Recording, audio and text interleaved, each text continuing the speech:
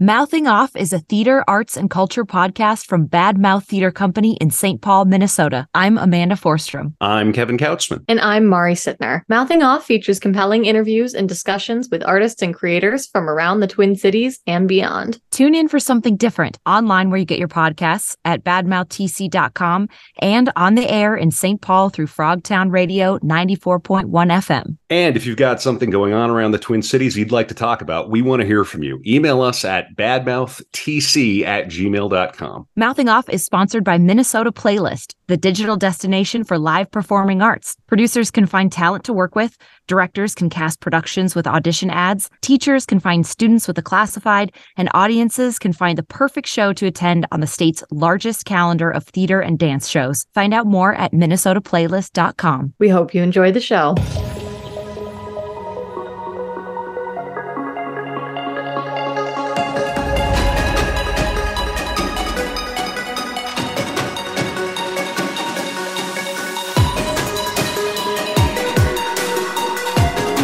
And we're back with another episode of Mouthing Off, a theater, arts, and culture podcast for the Twin Cities and beyond the beyond. I'm Kevin Kautzman with Amanda Forstrom. Amanda, how are you? I'm doing fantastic. I have a fantastic person to introduce today, and I'm really excited to talk to her. Although I'm sad we're missing our third leg of our little stool. Of the stool. Of the stool. Yeah. We're missing dear Mari, who is in New York doing her thing, rocking out. But yeah, we dearly miss her, but we're going to have a great conversation. Mari is going to be here for the upcoming reading that Bad Mouth Theater Company is doing at Waldman Brewery in St. Paul, Minnesota on September 18th, a new piece that I co-wrote with my very good friend, Abby Lucas, The Edge of Liberty. It is a free reading, 7 p.m. Waldman. Mari will be here.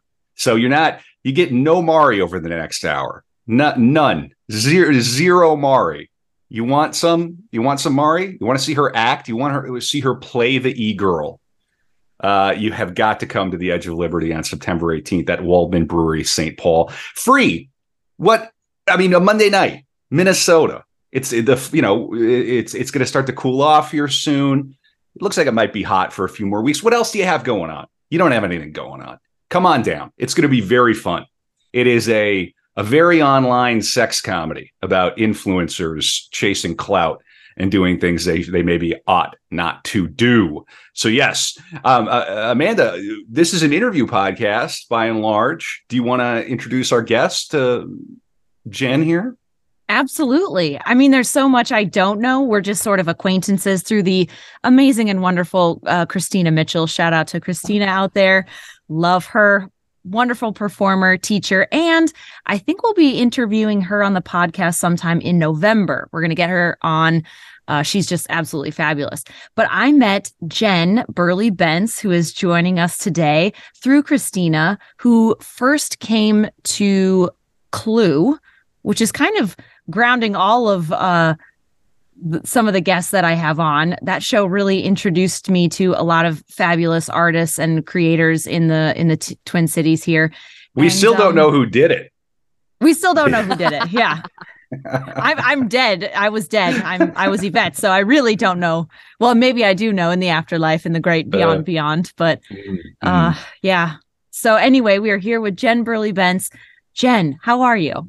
Oh my gosh, I'm great. And I'm so happy to be here with you both. And I'm sorry to miss your friend as well, but I mean, Waldman Brewing, fabulous location, amazing outdoor patio. If you haven't been, you should go and hear this reading because it's an experience just to go there. The beer is fabulous. The food is wonderful. The service is impeccable. And the back patio is gorgeous. Get there early. Get there early and get your patron. Get your seats. Get a beer or two. Have a Wurst. You can't go wrong. So, All Jen, right. tell us a little bit about yourself and how you describe yourself as an artist and a creator. Oh my gosh. Well, so we have 3 hours, right? The podcast is 3 hours long. So yeah, my name is Jen and I live in St. Paul. I just bought a house in just east of downtown St. Paul. And I actually grew up in Wisconsin, just 20 miles across the border in a really cute little town called Baldwin. And I went to school in Wisconsin at the University of Wisconsin-Eau Claire and started performing when I was in high school in theater. And so arts was a big part of my life just from childhood. My mother played guitar and had me sing at church when I was 3. I am a promise. I am a possibility. Yes. Yeah, right. And I just became a singer at a young age. But back then, because I'm older than 30, back then you didn't make a living out of singing or acting. That wasn't something that people were there was no Voice. There were no talent shows on television except for Star Search, which was not quite as prolific as our current reality TV shows. But I started in the arts in college and decided to become a theater performer. And so I had some wonderful mentors and I became a touring performer, musical theater, with the Ordway. And we did the Buddy Holly story. And so that was my first foray into outside of the metro arts. So now, many years later, I'm a musical theater performer in the Twin Cities area, and I still do some tours. I'm a concert performer. I work in the arts in a day job fashion as a director of sales and marketing for a company that makes instrument cases, high-end instrument cases right in St. Paul. Oh, yeah. Oh, very nice. Yeah, and we make them by hand. We just moved actually from Minneapolis to St. Paul. There are only 12 of us in the entire company. I do none of the making. I merely am sales and directing marketing. You have never packed an instrument away. You wouldn't even know how it works. Actually, truthfully, I am an instrumentalist. I started on trumpet and I played saxophone for many years. I played drums for a while. All right. In my former life, I was married to a guitar player. So I was a roadie for many, many years. And then I owned a music store. I co-owned a full-line music store in Wisconsin. That is amazing. Yeah. And so I not only sold the band instrument cases, but I also delivered rentals to schools. And we had 300 students a week that came through our lesson program. So I retract my statement. I retract my statement. No, but that was a good forwarding question / statement. Mm-hmm. So I work in the arts, if you will, in the peripheral sense, in the sales capacity with a company that was started by a friend of mine who I went to college with.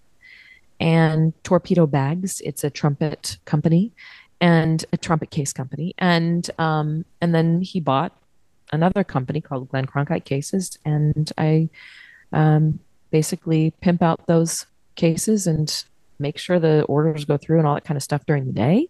Cool. And at night, ladies and gentlemen, yeah, I work as an actor when I'm hired as a union actor. And even when I'm working as a union actor, I also do a monthly cabaret at Metronome Brewing in downtown St. Paul in Lower Town. Metronome is a company that's based right across from CHS Stadium. And their mission is to provide, with their beer sales, to provide a percentage of their proceeds to go towards instrument rental for students in our metro area that cannot afford to pay for their band instrument rental. But their teachers want them to continue to have an opportunity in the world of music and or instruction. So the Metronome Brewing is kind of helping me, as I am no longer an owner of a music store, to forward on that prolific music education in the lives of young people with their sales. And so I do a cabaret the last Sunday of every month there. And I also do what we call an open rehearsal. We call it an open rehearsal. I'm in a jazz orchestra called Star of the North Jazz Orchestra. And we do the fourth Tuesday of every month. We do a free show, 18-piece jazz orchestra in at the Beast Barbecue in Northeast. Oh, yeah. 18-piece orchestra. That's so impressive. Oh, yeah, gosh, that's gorgeous. Free show. It's crazy. Cool. You got a lot going on. I'm looking at the Metronome website now and the cabaret. Looks like fun. Yeah. Looks like a good time. It is. It's a blast. And Sunday, I actually had 4 teenagers join me from SBCPA. Oh, yeah. Right down the street there. And sing with me. Yep. We had a sold out house and they were fabulous. And it's a lovely opportunity to be able to bring people in and bring them to the Metronome so that they continue to go there and help their mission, but also entertain them and give them something new every month.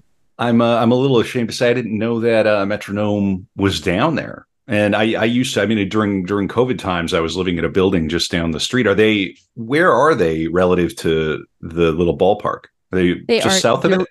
They're directly west of the ballpark, right across the street there, in the same building as True Stone Coffee. Okay. And Bolvino's. Got it. I was just down at Bolvino's. Okay, cool. Well, now I know. I'll have to come and check it out. And it looks like they have food and everything too. They have some food. Yes, they do. And they have seltzer. They have NA beers. They have sodas. If you're not a beer drinker, but you want to see live music, they have salsa there. They have guitar. The Guitar Monthly group is there. They have it's a wide range of musical tastes that they bring in, both in Fingal's Cave, which is downstairs. It's kind of like a speakeasy atmosphere. Okay. All right. All right. And then on the main floor is usually free. And Sunday is the best night, and I'll tell you why. 1, Jen is there. 2, parking. Free parking. Easy. You just slide on down there. You got no excuses. It's Sunday in sleepy St. Paul. Get on down there. Yes, St. Paul on Sundays, free parking on Sundays. So that's amazing. It is. I like that little area. It's very cozy. Yeah. It is. A question, where did you live? Which building? Oh, I lived in the Kellogg building. Okay, because I lived in Galtier Towers. Okay, there you are. Yeah. You were neighbors and you didn't even know. We were neighbors. Well, we probably never even, everybody was wearing a mask. COVID. Yeah, hello. Yeah, it was an interesting time to be in downtown St. Paul. I'll tell you, we had some fun down there.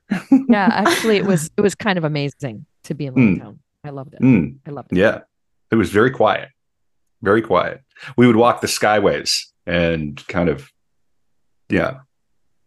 vibe. A little too quiet in the skyways for me. Yeah. There was a certain eeriness, certainly. Yeah. Well, this is great. You're turning people on. This is what this is about, this podcast. We want to interview interesting people who have things going on around the cities. Tell me a little more about this jazz barbecue thing that you do. What's the story there? Yeah, so Star of the North Jazz Orchestra, we started rehearsing together about 1.5 years ago. And so I feel like in my life in the last 2 years, all of my college experiences have all just zoomed in together because I'm working for someone in my day job that I went to college with.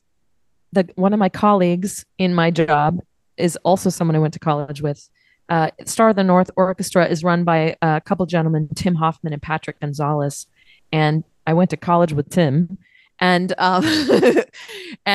he called me up and asked me if I wanted to be their vocalist. And I was like, absolutely. But, I'm a musical theater performer. So it's going to be kind of hard for me to say that I can do a gig in 6 months. And he's like, that's okay. Let's just start it out. And, it's worked perfectly because we rehearse on Mondays. And then this Beast Barbecue in Northeast, it's just on Hennepin. It's over by Lush. If you're a Lush fan, I mean, who isn't? And it's over by Eli's. It's right across the street from Eli's. And those two restaurants are actually owned by the same people. So just as Hennepin turns east from northeast, it turns east to go towards 280. That's where Beast Barbecue is. And we started kind of during, it was towards the end of COVID. They're having a bit of a hard time. Yeah. Getting people there. And so we started doing an open rehearsal there, which means sometimes I'm singing something I've never sung with them before, just reading it, and they're sight reading their music and, with their instruments. And sometimes it's stuff we've perfected, but on the whole, there's usually about a fifth to a quarter of the songs are new for the band. So that's awesome. I feel like audiences really love, it's great to have this beautiful polished piece, that they can come and see. But I think for people who are real fans of the arts and, even sketch comedy and stuff, they love seeing behind the scenes and rehearsals and what goes in. So, occasionally a theater, we'll have like at the Folger, we had like open rehearsals where people would come and watch and watch the process. But I think they absolutely love it. And they just feel like they're in on like a secret thing that only they know, and then they'll come back and see the finished product. But I really love that, and doing it with music must be really exciting. It's exciting, and of course a little scary sometimes, and I just have to go in and go, you know what, I'll see you at the end. I'll see you guys at the end. Let's just see if we can do this. And sometimes we have to start over, and they love it. The audience loves it, and it's a small space, so similar to actually Belly of the Beast is what they call it at Beast Barbecue. It's their basement. That's a similar size space to Fingal's Cave, which is the basement of Metronome Brewing. And so they're both kind of unknown spaces that are fabulous to play in.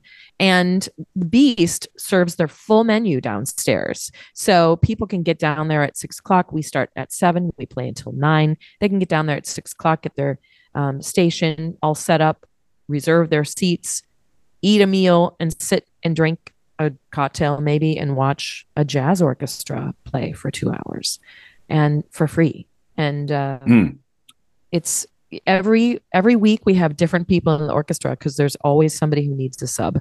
So sometimes we'll have 7 subs in our rehearsal who are all sight reading.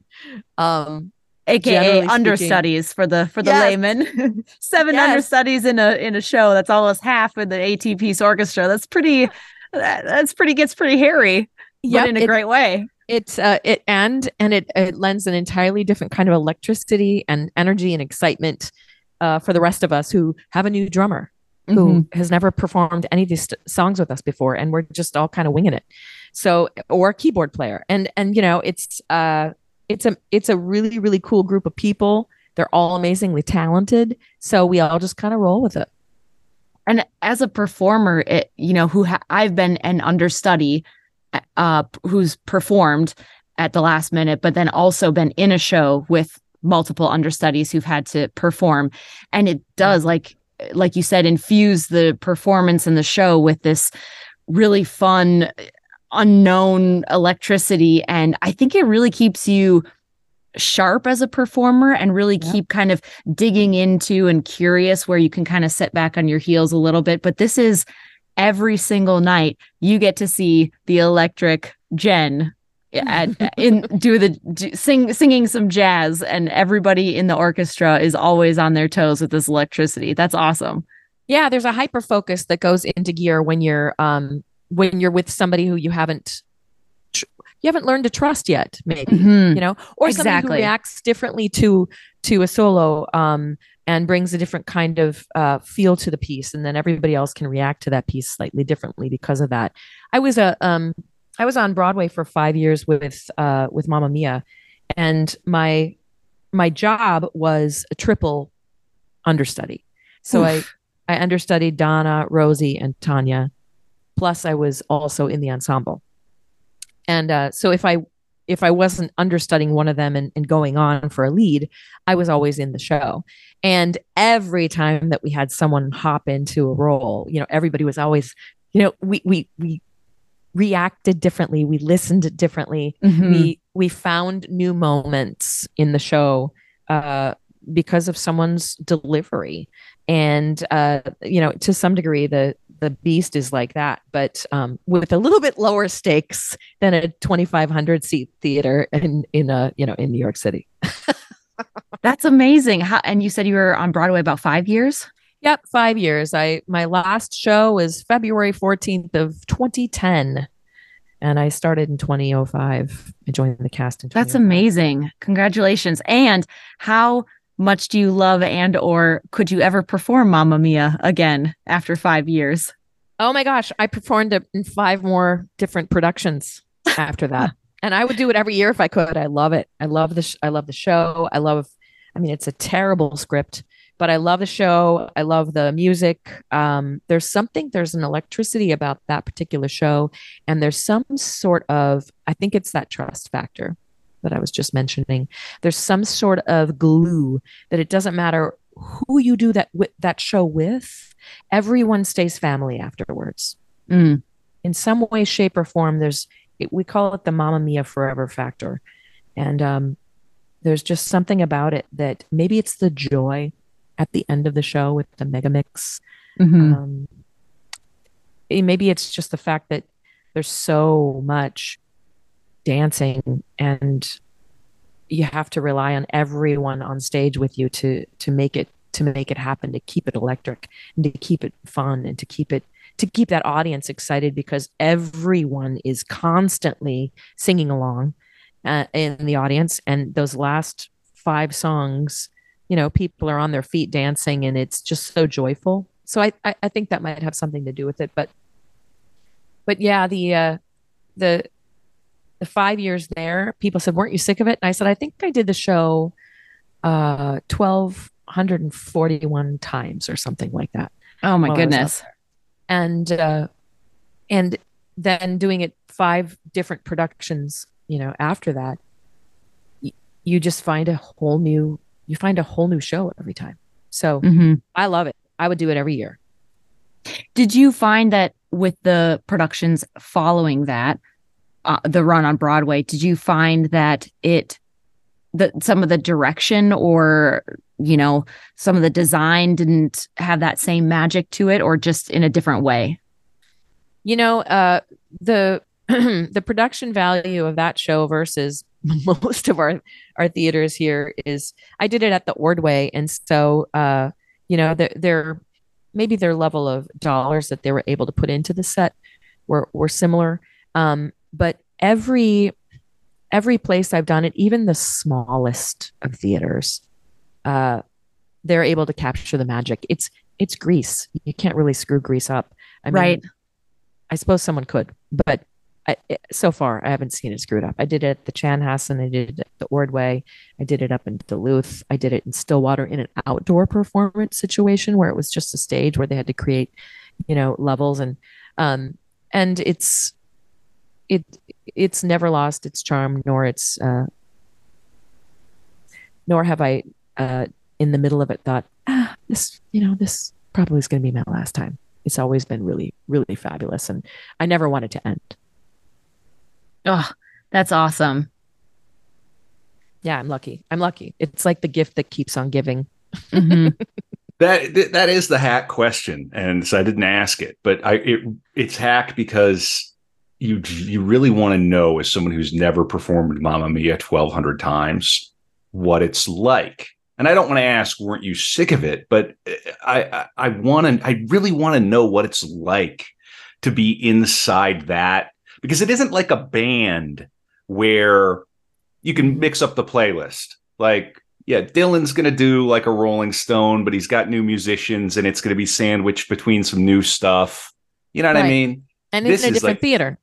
Right. And a different, right. And this is like, you did it that many times in the same place. Everybody's showing up. I imagine there's a workman-like quality to it. Like we're here to work, but it has to be more than that too, because you're, well, in any case, that's a long way of asking a question. I think you understand what I'm saying. Yeah, no, it became a job. Surely it became a job, but a job that was so varied and so different every night, just because, if nothing else, just because of the audience. Any theater production, in my opinion, and I truly believe that this would be a great opportunity for a lot of performers to consider looking at live theater this way.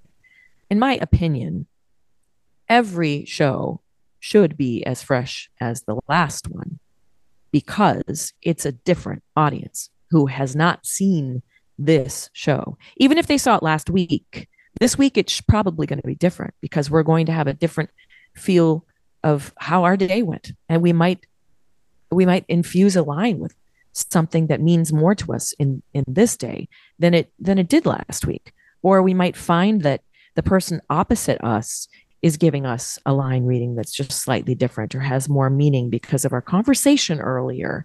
And without changing the show by changing your blocking or changing a line, you keep it the same, but it's the line reading has more meaning. You can infuse a lot more energy and liveliness to a performance. And so I challenge actors constantly to look at it that way. It's not about how I feel when I'm going in. Oh, it's a job. Today I don't really feel good about myself. I had a bad breakup, whatever the case might be. We're going there and we're performing this show. This is our job for people who want the experience, who have paid for the experience, that are there to see the show at its best. And that is what we should attempt to deliver every show. I don't think that perfection is something that I see much in live theater, but I think doing the best with what we have in the moment, in the space that we're in the body that we're in the mind space that we're in, is our job. It's our job. Mm-hmm. So when it came to Mamma Mia, there were a lot of people that would get tired. They'd get tired because it's a machine. It doesn't stop. It's a machine.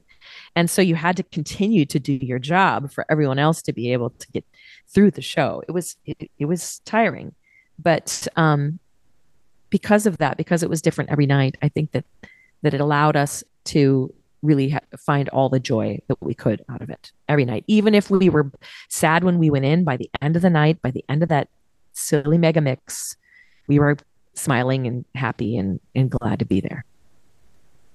The Mamma Mia machine. Go on, Amanda. Mm-hmm. Yeah, I think you said something really important about the being in the moment, and just to acknowledge that every night, the energy in the room, just like you said, from even the audience, mm-hmm.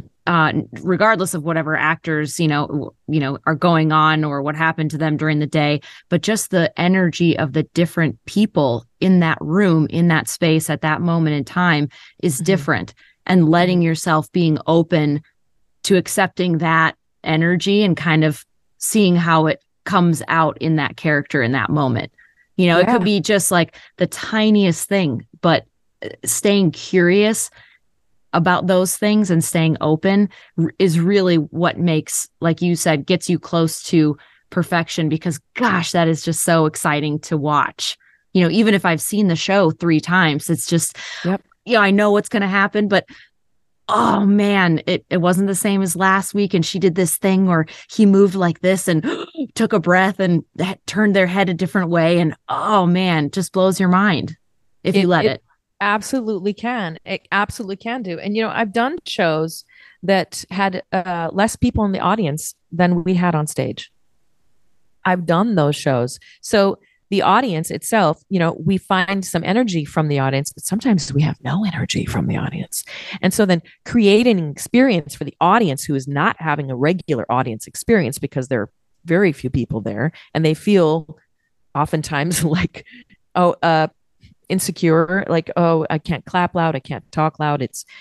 And so to be able to deliver the same show that we do to an audience of 2,500 people to an audience of 12 people, and still give 100%, because some people say you can't give more than that, but I disagree. I think you can. But to still give 100% to whichever show it is, in whichever situation you're in, I think allows a performer to grow and to experience to experience a different kind of reality in their job than someone who just goes in and I'm just doing my job and I don't really feel like it tonight, so I'm just going to kind of mark it. And it's in my opinion, there's a really good challenge there to like you said, be in the moment, experience the moment, feel the moment, listen to the moment, react to the moment, and that will create a better opportunity for you to enjoy what you're doing and be an amazing opportunity for the audience to see you enjoying what you're doing in the moment. Amen. I want to ask something. Indeed, I am on board. What is the gnarliest understudy moment you've had, or one of the very last minute or something mid show? Like, I want to hear my question, Kevin. I want to hear. Yeah, I want to hear that story. We need the tea on the understudy. Spill the tea. The understudy. Oh my gosh. I mean, to go through the Rolodex of all of the years that I've done, that I've worked and that I've had understudy jobs, it would be tough. But I can tell you two off the top of my head. I was understudying Tanya. I was going on for Tanya, and I had been on for her for, I don't know, maybe 10 or 15 times already. And I was yapping with the dresser backstage before the show started, and I was all ready and I had my makeup and my blonde wig on and I was all good to go. And I walked across the backstage and I was yapping with the people on my way. And I stepped onto the stage and realized I still had my slippers on. And Tanya has a line in the opening scene about these stupid stilettos. So I had to run from stage left. I had to run all the way back through the sea of people, all the way back stage right where my dresser was sitting. She had no clue I had left my shoes there. And then I had to run all the way back, all the way across the stage. And then I literally had to grab and pick up my Louis Vuitton luggage and run on stage with my stilettos in my hand because I didn't have time to put them on. And I just threw them on the ground. It's just like, these stupid stilettos. I mean, that was challenging. And one other time when I was on as Tanya too, we had people don't think about this, but when you're in a union theater like that, the IATSE, the technical union, they have to hand you your props. So there was a gentleman who was also an understudy that night. He was subbing for another gentleman who was a tech guy. And he was handing me my props. Well, he did. He handed me the props perfectly well, except he did not detach the strap for the Louis Vuitton bag. It was supposed to go to be detached. And so as I walked, limped on stage in my stupid stilettos, actually acting in them instead of carrying them in my hand, I was at the end of the jetty and the strap from the Louis Vuitton bag got wrapped around my ankle, and I absolutely somersaulted down the jetty onto the stage. Oh my gosh. And jumped up because, what do? I jumped up and I threw that luggage across the stage. And I said, instead of my regular line, I said, these goddamn stilettos, so it was like, not only did I fall and do a somersault onto the stage, but I threw my luggage, the $3,000 Louis Vuitton bag that was actually Louis Vuitton. And, but I swore. So I got written up. Oh, you got, no. There's no swearing in Mamma Mia. Oh no. Okay. So you might have to explain this to the audience too.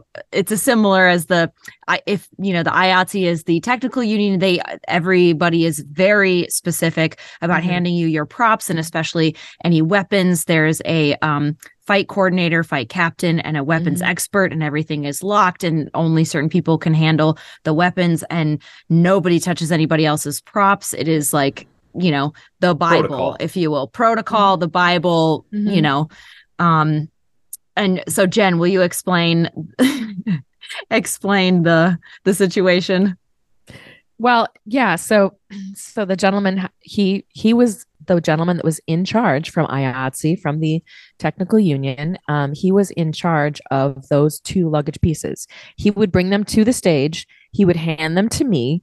I would bring them onto the stage. They would get removed by one of the other actors in the set change, and then that technical gentleman would take them back up to the locked room and put them in the safe. And that was part of his job. And so the fact that he didn't know to keep the strap off of the bag so that I wouldn't trip over it that was something he learned. That was supposed to be, I'm sure, written in the manual that said when you give this to her, you have to put the strap here. And it's so interesting, the set pieces that you cannot touch because they are only IATSE. You can only have IATSE touch them. You can't plug in items on stage. IATSE has to plug them in. It's a very, very, very specific union, and we couldn't do Broadway without them. But a lot of what they do has to do with safety, so it makes me laugh. The fact that the guy who gave it to me. But I didn't tell you the best part. I got an ovation. I got a standing ovation. I mean, for tripping down the stairs and covering. Yes, and covering brilliantly. But explain the writing up on the actor side. Yep. Anytime this isn't in every equity show, but for this particular one, we had the best stage management crew. They were all really, really wonderful people. And what they wanted to do was keep the show in pristine condition. And so if I would make up a line while I was playing one of the roles, I would get a letter that said, please review this line because what you said tonight was this, and what the line is this. And the write-up that I got was from my stage manager, Andy Fenton, and he it was very playful, but they do send a copy of the write-up to Equity, and Equity does receive it. I don't know that they keep it in our record or anything like that, but if someone were to make up lines on the regular, they could eventually get a letter that says this is check one. You get 3 checks. After that, you're either fined or they can fire you. It's within the purview of the stage management through the union rules. Correct. So there are opportunities for theaters to fire contract workers, and I was a chorus member and with a triple cover understudy. And a chorus member, when they're hired on to a production contract, this is a lot of logistics. When chorus members are hired onto a production contract in New York, they cannot be fired unless they are bought out. So they either have to buy them out for, I think it's a year, or they have to have so many strikes against them because of not showing up, of having alcohol abuse or drug abuse in the show, and with not saying your lines right. I think they called it something like that they were verbally, there was some sort of a verbal discrimination or something like that people could be accused of, and Equity would have to uphold that decision if they were to fire them. But that was not what happened to me. Andy Fenton just basically said that I added my own choreography to the opening number, and that I said GD in the opening number, and it was more of a funny thing than actually an official write-up. They were probably glad that you didn't get hurt. I mean, that's the Absolutely. nightmare of everybody. It's like suddenly you're on the ground and your knee is out of place or something. Yeah. Especially in the first scene. And I was the understudy. So obviously there was already someone out. So if I had gone down, and I have had to go in the middle of a show before. Oh, wow. I've had to run upstairs at intermission and get a wig on, put the costume on. They had to do the announcement at intermission. The role of Tanya will be played by Jen Burleigh-Bentz for the remainder of the show because someone twisted an ankle. But that's the first thing that, yes, very smart. That's the first thing they thought of was, oh my gosh, did she just break something? And is she going to be able to continue in the show? And are we going to have to file some sort of an insurance thing for her and workers' compensation? And I was fine. There was no injury, but except for to my ego and my pride. Mm-hmm. But a standing ovation. I know, it was pretty. That was pretty amazing. Very cool. That's also very fun. Made me upset because I'm like, why didn't I think of that before? Yeah, you just do this every night, right? Take a pratfall every night. Might not be fired, right? Right. It would have to be cleared by Benny and Bjorn. It goes all the way to ABBA. It goes all the way to the top. The scandal. Yeah, right. Well, so Jen, you're constant. Are you auditioning sort of regularly? You're looking for a show, or sort of what's the story there? Yeah, our lives in the world of live entertainment is all about the hustle. It never goes away. So people ask, who are not performers, they ask, well, so what is that like? What's auditioning like? Do you like it? And I said, well, would you like to go into a job interview every 6 weeks? Yeah. And have to interview for a job and have to prove yourself to an entirely different set of, creative people behind the counter, to have to learn a new job every 6 weeks. And it's, of course, it's different than interviewing for a standard job, but it's not that different. The preparation of it is different, of course, over time. But when you're in this particular area, the standard length of time for a show is right around 9 weeks. So you can't just get into rehearsals for a show and not audition for another show and expect to have something else coming up and then audition when you're done, because you're looking at 2.5 months before you need another job. So I'm always looking for what's out there and looking for something that's good for me. And, at a certain point in our lives, like at my age right now, there aren't as many roles for me to audition for as there were when I was 25. I'm not a dancer. I can move well, but I'm not a dancer. So I was never a real chorus girl. I was more of a, co-star. And so that it limits the amount of shows that I audition for. But to a great degree now, I find that I could, if I wanted to, I could have an audition every week or every 2 weeks because of video submissions. Because I can audition for anywhere. I don't have to just audition for here. This is just geography. I can send stuff into Utah or North Carolina or, Pittsburgh and have a video submission. And if they want me to come in for an audition in person, I'll go. Yeah. But right now I don't want to because I just love my house so much and I'm happy to be nesting in my little house that I just bought. I'm a big fan of the east side of St. Paul. I tell you what, I'm over on. Yeah. No, I just have to interject because I think something you said was not true, because we saw you in Jesse James and you could move. I mean, you were fabulous in that show. It was so great. And that was before we had really connected on you coming on the Bad Mouth podcast here. But you were just fabulous. It was so fun. It was such a fun night at the We theater. loved that show. We had a great time. So thank you for that. Yes, that was a great time. And she can absolutely dance her tootsies off. Well, I'm not saying I can't dance, but I'm not a dancer. Like if somebody asked me to go in and do a modern dance or a jazz move, they'd have to teach me the move. And I can do almost anything if you teach it to me, but it takes time. And so I never considered myself a chorus girl dancer, but yes, especially the hip hop. I do enjoy the hip hop, and we did have a good amount of hippity hop in Jesse James. The Chan Poling and Jeffrey Hatcher musical, Defeat of Jesse James. But yeah, I'm a mover. I'm a good mover for sure.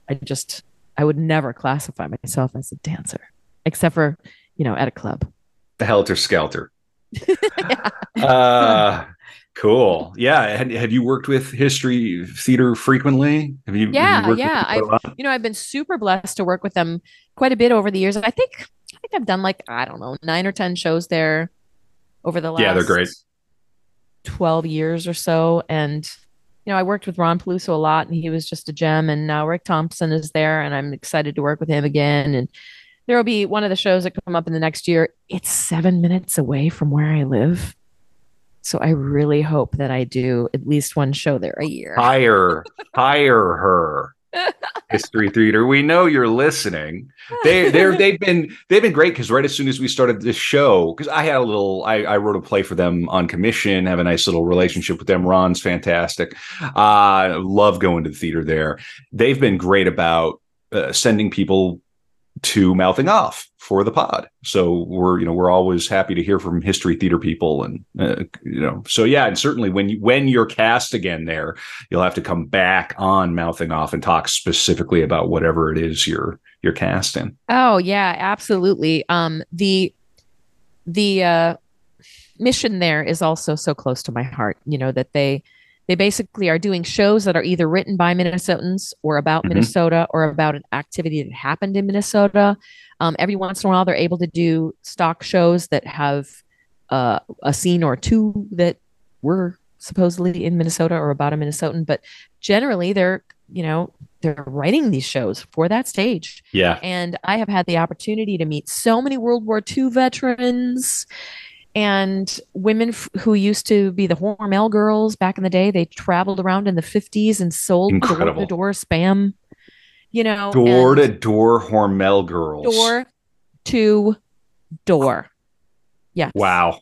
Yes, that was the name of one of the songs in the show. Okay.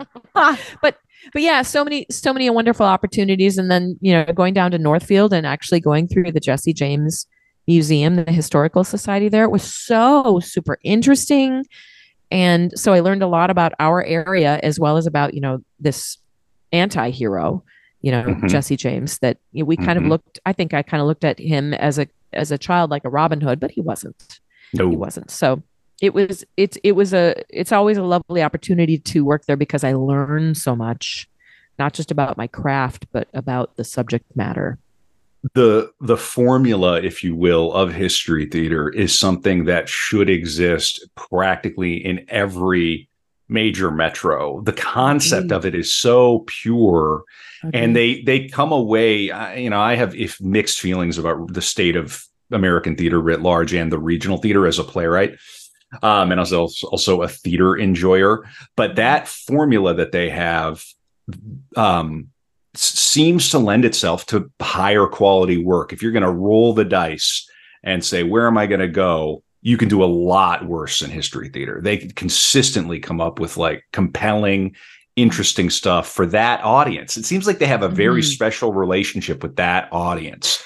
Yes. Yeah. And they're really trying to diversify that. They're really this season in and of itself is a good example of that. But they want to bring in everyone. They don't want to just play to their audience. They want to bring in everyone. And so that lends a whole nother level of, I'm not going to say hardship, but I'm going to say complexity to the writers that they're asking to do these shows for them, and, to the creative team. And it's the one thing I can say about working there is that, like you said, their shows are so well done. They do a wonderful job of hiring really good people, not just good actors, but good people. And I think that over time, Ron got intimate, with who didn't perhaps gel as well. And he wanted to make sure he brought back people that had that heart and had that drive and had that goal of giving the best all the time. And he actually cast Jesse James, and that particular show being new for the artistic director and having a whole different bent on that story than perhaps a lot of us have heard before had a lot of challenges to it. And the cast that was there, we were all up for the challenge and we were all in it together. And that's a great casting director as well as the director. Yeah. Mm-hmm. And did you all, yeah, and it's not easy. Go ahead, Amanda. No, that's just the beauty of our collaborative art. It's when it comes out like that and it's just everybody is in it together. I love it. Yeah. I mean, it's teamwork. It is. It doesn't matter if you're the person who brings on a set piece 5 times in the show and sings 2 of the songs in a chorus. It's teamwork. Everyone has a part to play, and the part has to be played correctly to keep everything well oiled. And, anybody who thinks just because they have a leading role, they're not part of the team I think that's an unfortunate way to think, because it truly is and always will be a team sport, no matter what role you have in it. Even if you're playing the Phantom of the Opera and you just have to be kind of carted around and go everywhere, there still has to be that teamwork and that trust and that honor and that loyalty to each other that you can feel from the audience when that's not there.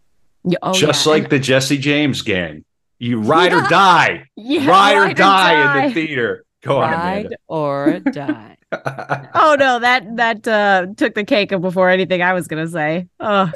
Well, we're coming into the last 5 minutes here. Did you all watch the assassination of Jesse James by the coward Robert Ford as part of, like, have you seen that movie, that film, Jen? You know what? I haven't, and everybody said I should watch it, and I didn't.